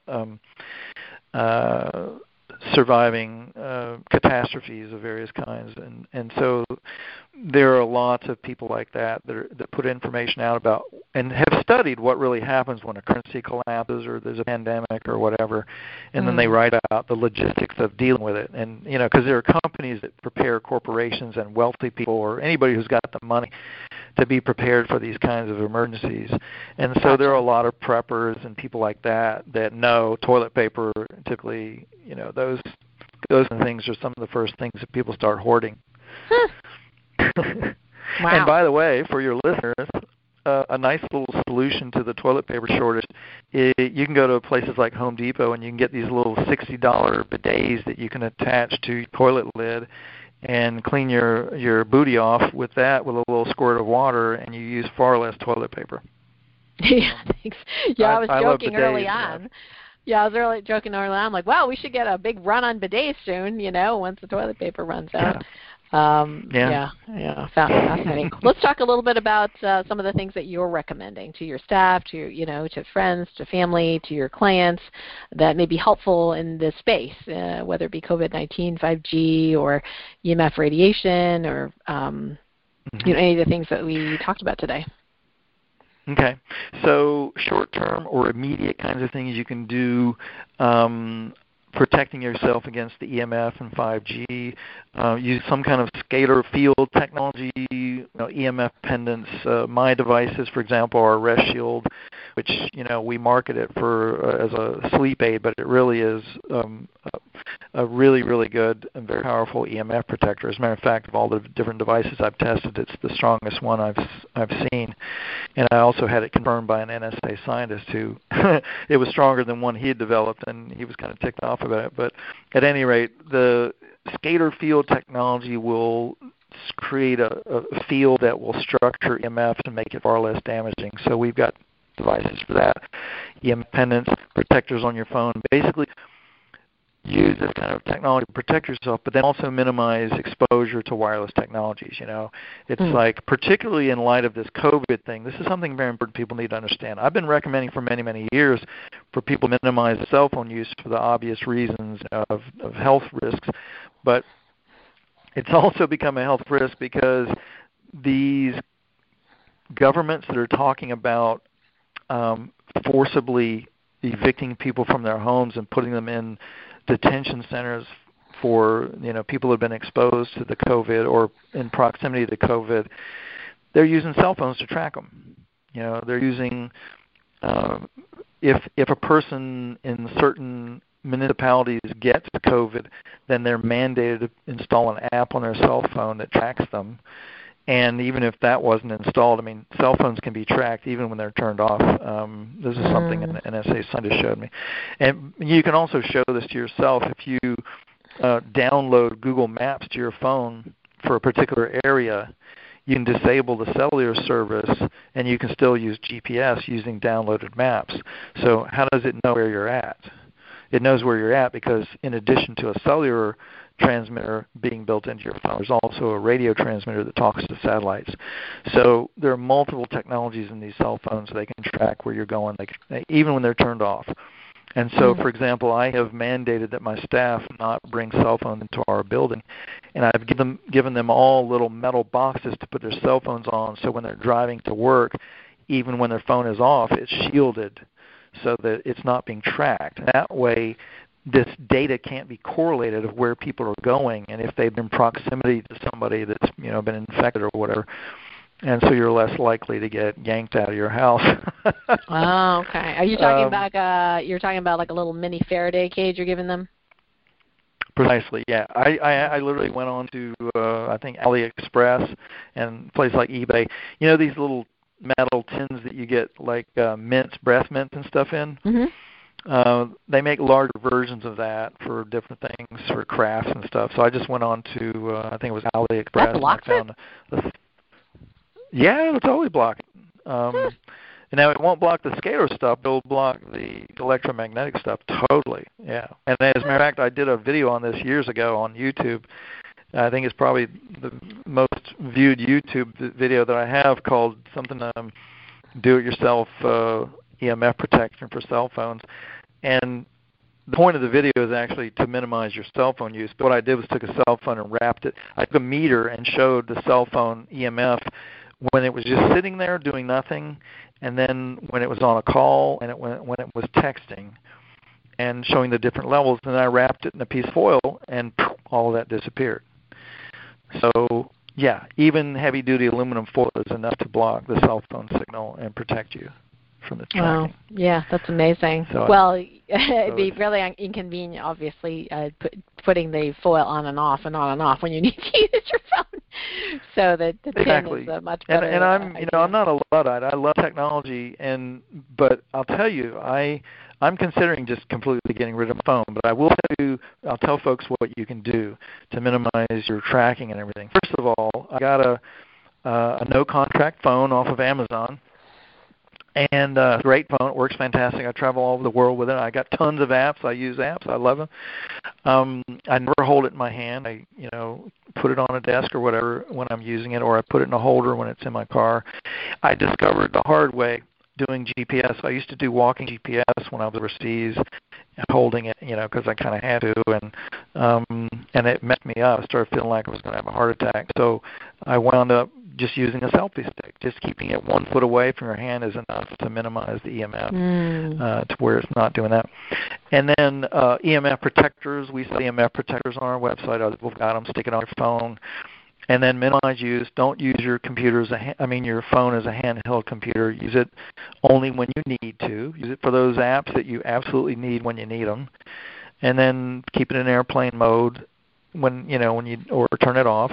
And never, ever put it in your pocket or next to your body when it's on. At least put it in airplane mode, at least. And if you do all that, that'll minimize your damage from it. But then as far as the tracking goes, which, by the way, the new euphemism for cell phone tracking is tracing, because it sounds better. Oh, we're not going to track you. We're just going to trace you. Trace you, yeah. Tracing. then you know, put your phone in a Faraday cage, put it in a metal box or wrap it in foil or something when you're not using it. Even at home. You know, I was told by an NSA scientist who showed me the SCADR technology in the phones. I said, well, SCADR can go through a metal box. And he's like, yeah. I said, well, then what do you do to keep your phone from spying on you when you're home? And he said, leave it in your car, you know, outside. So, you know, you may not need to go that far, but at the very least, minimize use.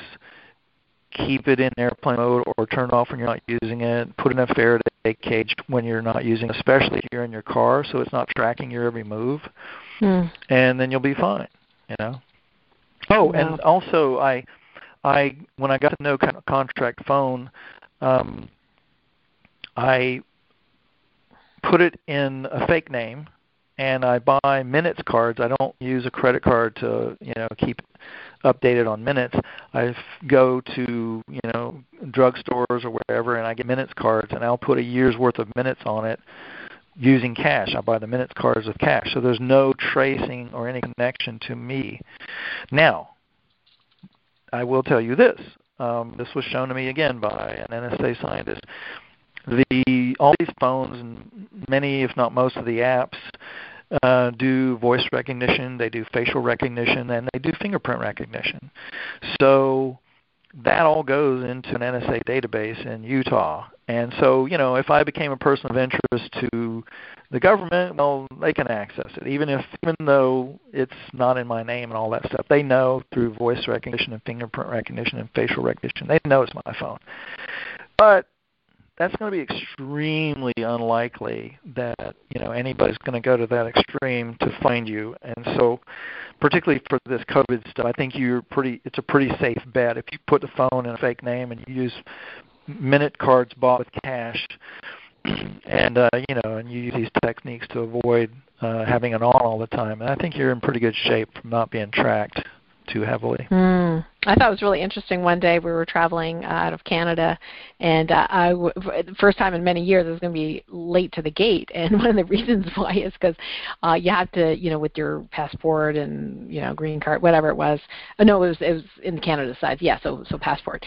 So they were like, well, the machine's not working, and I'm like, oh, you know, there's this big line, and you know, and they're like, you're going to have to come with us, you know. So I said to my husband, I said, look, just run to the gate, just tell him I'm coming, right? So he goes, are you sure you're going to be okay? I'm like, yes. So he runs to the gate to tell him to wait for me, right? And so what happened was I put my fingers on the little glass plate at the customs or whatever you call it. They can't scan my fingerprints. I don't understand why.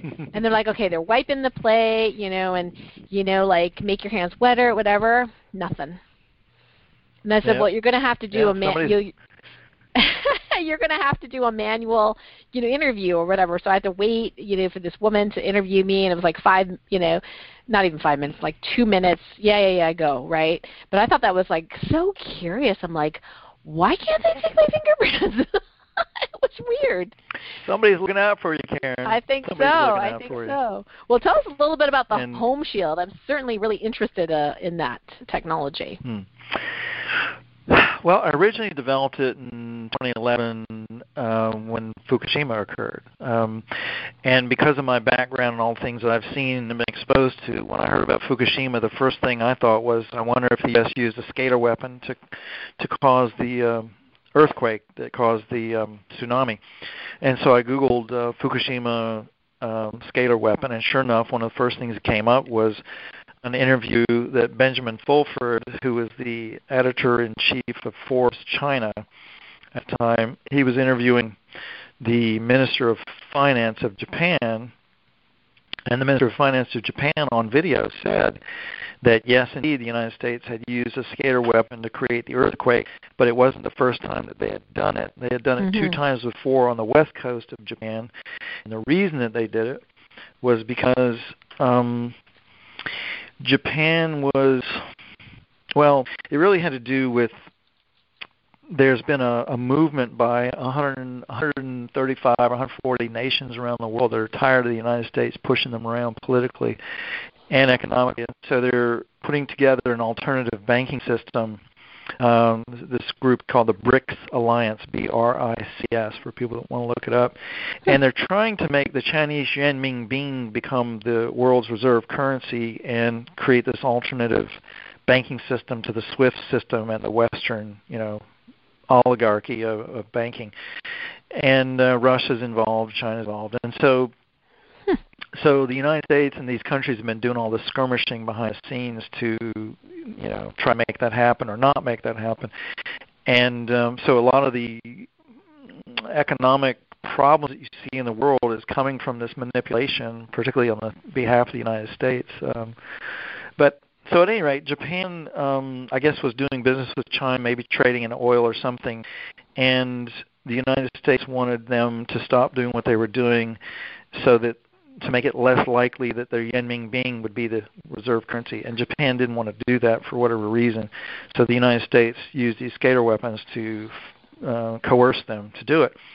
And so here's the Minister of Finance saying this, and he said, the first times they hit 2 cities on the west coast of Japan and caused these earthquakes, and Japan didn't relent, but when they did Fukushima, they relented, and the United States got what it wanted.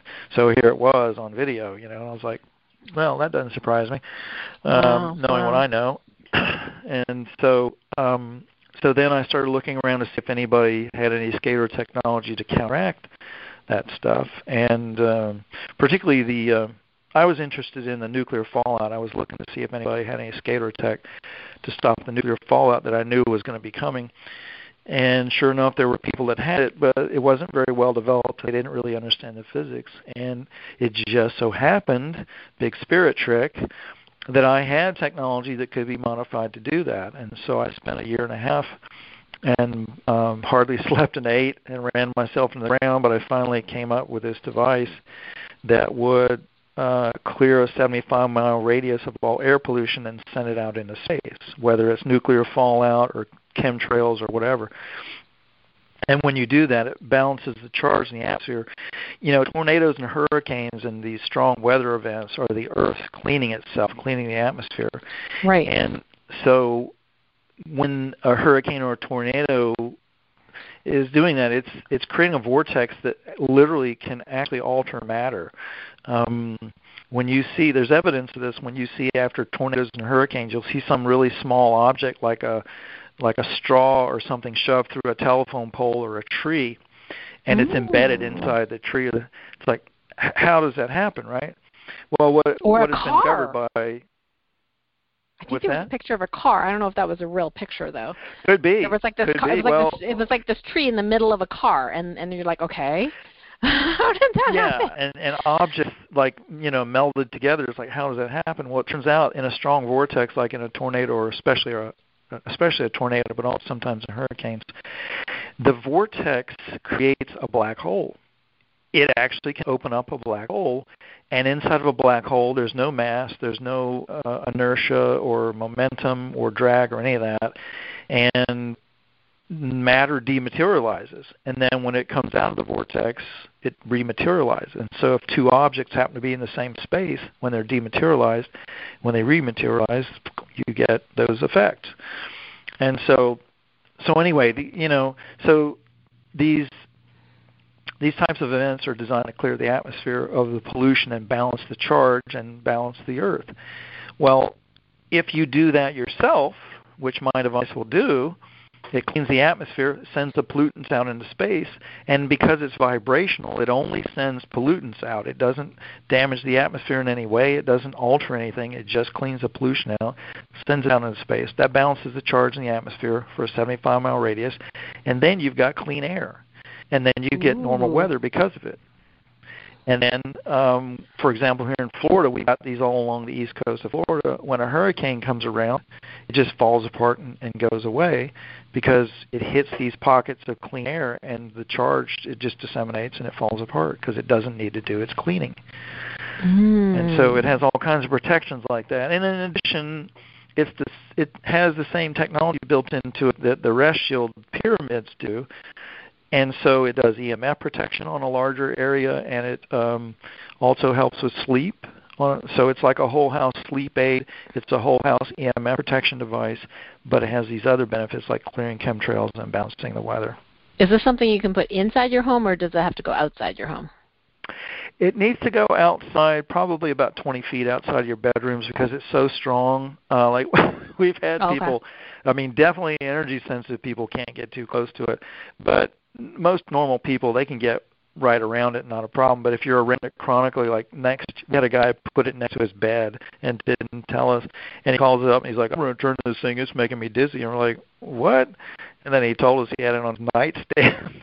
Like, well, no wonder you're dizzy. So he put it outside about 20 feet out, and he was fine. So it's like too much of a good thing if you get too close to it. And this is pretty big, right? Like you have to ground it, or like what?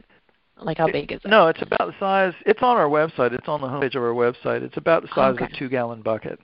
Yeah. So it's solar powered. You hook it up to a lawn tractor battery, and it's got a solar panel that keeps it charged and running. And it just sits there and runs 24/7. And what about rain or snow? Well, it doesn't interfere with the weather. Here's the cool thing. You get normal weather for your area. So, for example, we put them in Canada and get normal precipitation. They get normal snowfall and rainfall.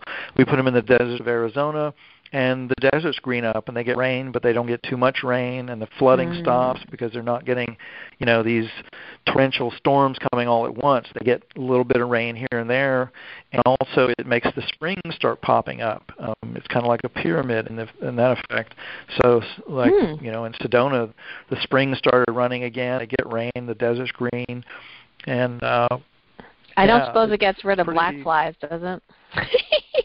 It does reduce, I can tell you here in Florida, it does reduce the parasitic insect population a little bit, like mosquito, no-see-ums and stuff. So it could, because they don't like the frequency of it.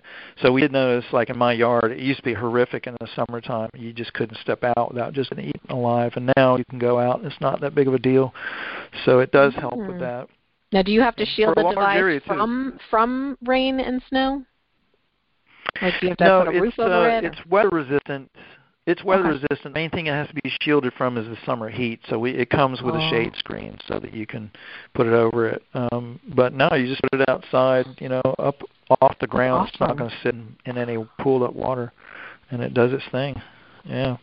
Okay. I don't so we just know have of to any put other it in a technology place on the where planet. we don't have the snow, like my neighbor plows, right? So we just have to put it in a spot where he's not going to pile a bunch of snow on top of it because it needs to charge up.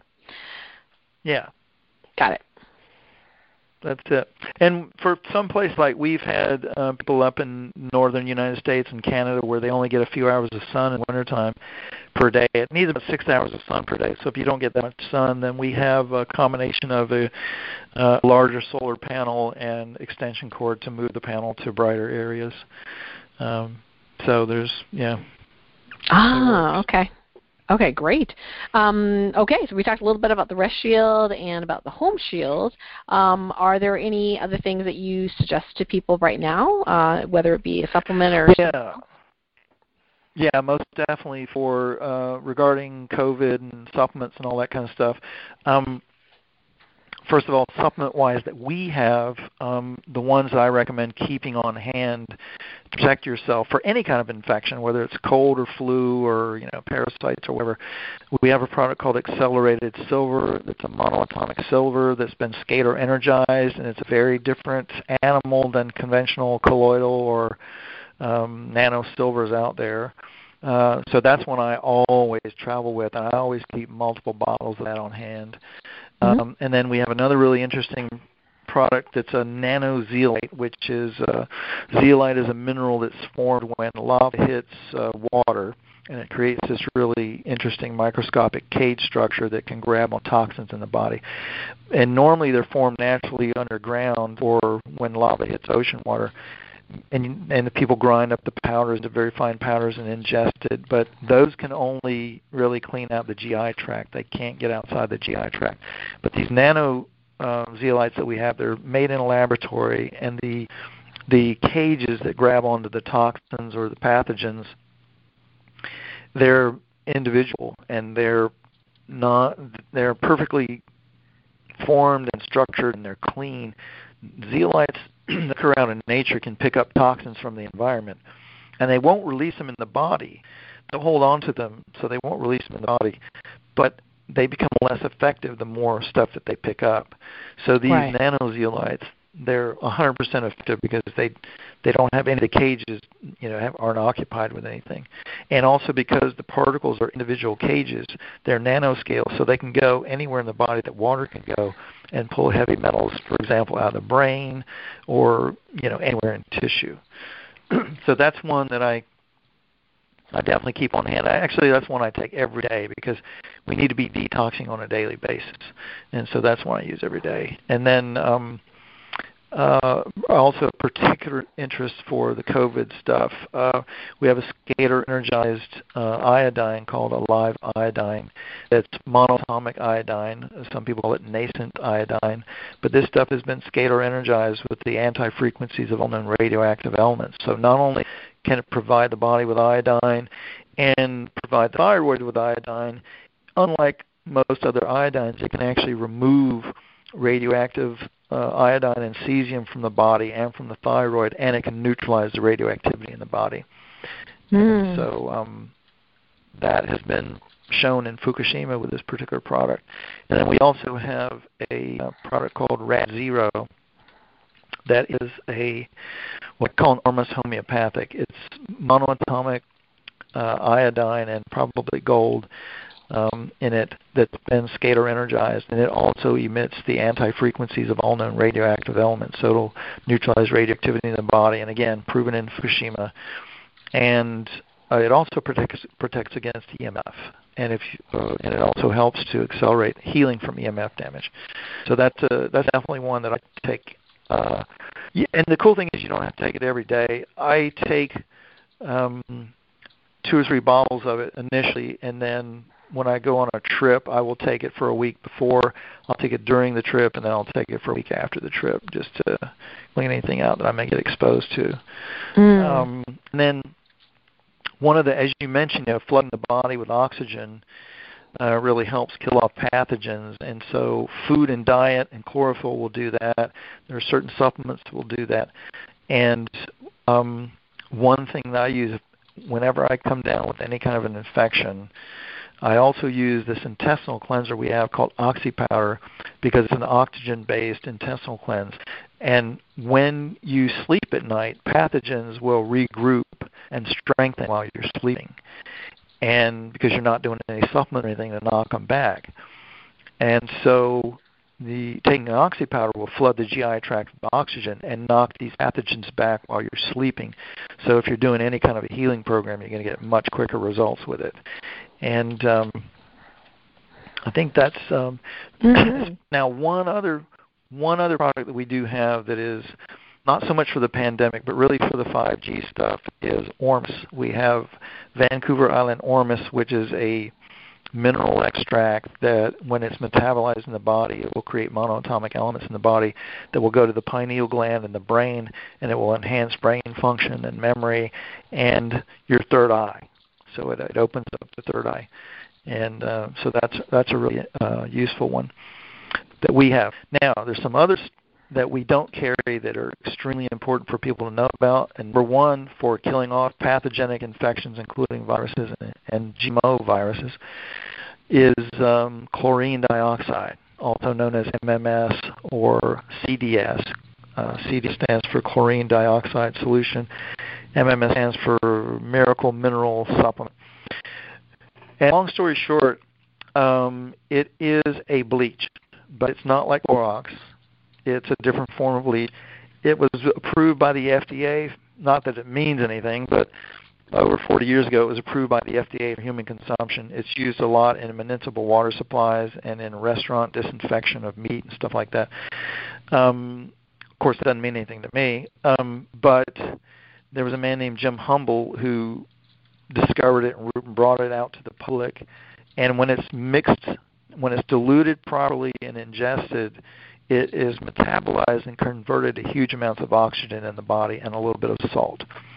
Years ago when I was first told about this, I was like, there's no way in hell I'm going to recommend anybody take bleach, right? Right. Absolutely not. It kind of For a couple of years, smells like bleach. Oh, it totally smells like bleach. It smells just like Clorox. And it looks like it, but it's not the exact same bleach. It's chemically different. But I had a couple of educators at Hippocrates Institute when I was down there from Ireland. They kept telling me, you got to do this stuff, you got to learn about this stuff. I was like, yeah, right, not in a million years. No way. And then I got Lyme disease. And I thought, okay, well, let's see if this stuff works. And it got rid of Lyme disease in 3 weeks. Wow. And so I said, there's something to this. So then I started testing it, and what I found was that what they said about it was true, that it takes a couple hours to metabolize. And so when you first ingest it, your chlorine levels go way up in the body, which is, of course, free radicals. And you would think, oh, my God, you got a big dose of free radicals or whatever. But then it starts getting metabolized in the gut, and then it converts to huge amounts of oxygen in the extracellular fluids and the blood and a little bit of salt. And so your sodium levels will go up a little bit. The oxygen levels go up off the charts, and that kills that kind of these pathogens. And it is the silver bullet that I use. I never go without this stuff. I always have it at home. I always carry it with me when I travel. And it saved me when I was in India for 3 weeks in December. I mean, man, I was coming with all kinds of crap from food poisoning and air pollution and a litany of other things. And that was a major, major component of what got me over things quickly so I could do these public talks I was doing. So that's very important, and people can get that. It's hard to find because the FDA and the U.S. government was jailing people that were selling it. But there's a guy in Florida who has a license to make it and sell it because he makes it for large municipal water systems, and he knows what he's doing. He's got a lab, and he does it right, and he does it safely. And his website is KVLab, KiloVictorLab.com. You can get it there. It's cheap. It's like $40 a bottle. It'll last 6 months. But that stuff is like a silver bullet for these pathogens of any kind, whether it's a parasite or a bacterial or a viral infection. So that everybody should have that in their kit. Well, and I had one other major thing. Ken, I was going to mention that I had a patient one time. I can't remember where we got our MMS, but you had to mix 2 bottles, and then it became active, and X number of drops of each, and then drink it. So anyway, I was muscle testing a patient way back when, and got that he should use it for 6 weeks or something. Anyway, but he didn't show up back at the office for 3 months. And he kept taking it, even though it says on the paper, stop after 6 weeks, and come back, right? So and what happened was, and maybe you can explain it, and maybe it was coincidental, but it's like his teeth started getting, like he had dental problems to begin with, and he was seeing a dentist, and his teeth started demineralizing. And I said, stop it. I said, stop it. I said, you weren't supposed to have it for this long. But he canceled an appointment, and this was 3 months later. And in Chinese medicine, we recognize that if someone's detoxing really, really heavily, they're going to use a lot of kidney energy. And so what was happening, at least from my point of view, was that it was too much. It forced the body to detox when it didn't have the resources to do that. Yes, you're absolutely right. With all this stuff, it's like any kind of detox. If you get a flu or a pathogenic infection, and you start detoxing to kill it off, you always have to be very cognizant, aware of stress on the kidneys and other organs as you're detoxing. Because if you're flushing a lot of acids and stuff out, you can stress them, and then you're weak on top of it. So you really need to do those kinds of things under guidance. Just for general parasite cleansing and stuff, people can do it on their own and not overdo it. But you're absolutely right. And I was down at Hippocrates Institute years ago doing their 9-week educator program, and I was milking it for everything I could get out of it because it was an expensive program. And I was drinking, they were recommending drinking 2 to 4 ounces of wheatgrass a day. I was drinking 8 to 12 ounces of wheatgrass juice a day. I was detoxing my butt off. I was doing everything to the T. And interestingly enough, number one, my teeth turned green from all the chlorophyll. Oh, no. And they softened up. Yeah, it was weird. And my teeth got really soft from all the detoxing. And at that time, I had mercury fillings. Some of my mercury fillings popped out. Yep. And I was dumping all this mercury and stuff. It stressed my kidneys. But my teeth got so soft that without me noticing it, I was there for so long, that food acids from the lemon juice stuff they used in the raw food, it ate the enamel off of my teeth and cut these big pits into my teeth. And that was just from raw food and wheatgrass juice. So, yeah, overdoing any of this stuff, you can have all kinds of bizarre problems.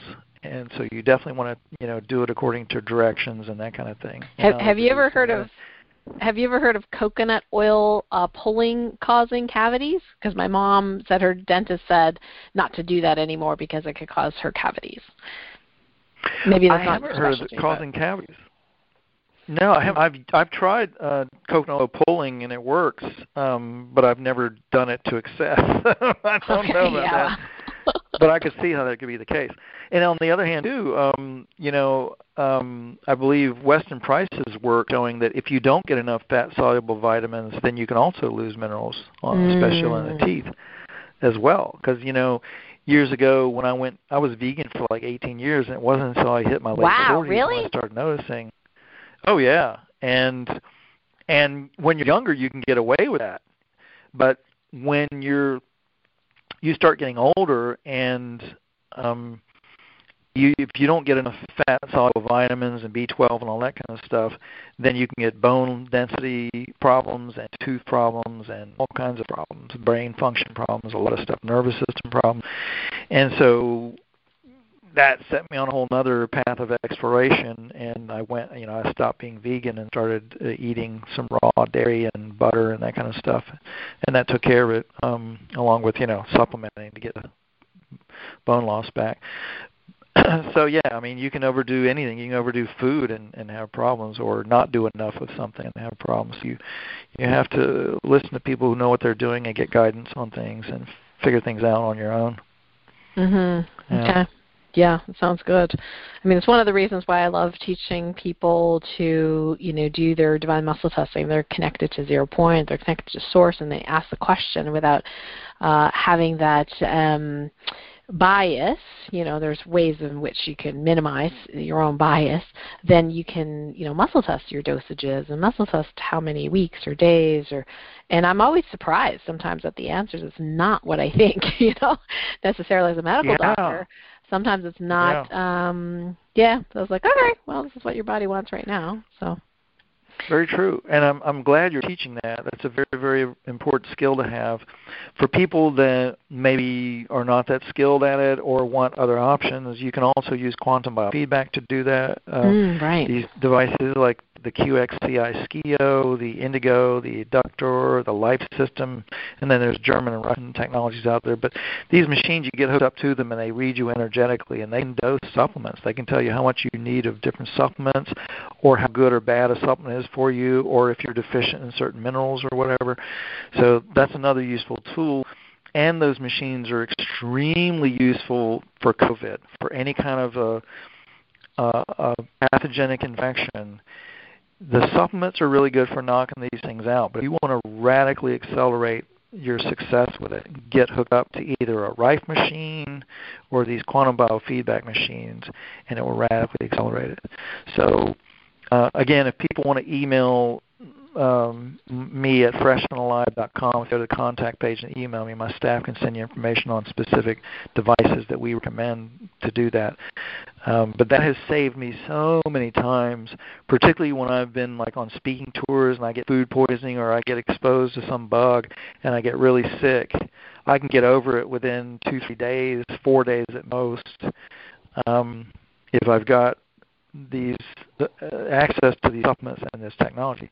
Now, another cool thing about the quantum biofeedback technology, once you've been hooked up to these machines and it's read your pattern, it can then send the energy to you remotely, no matter where you are in the cosmos.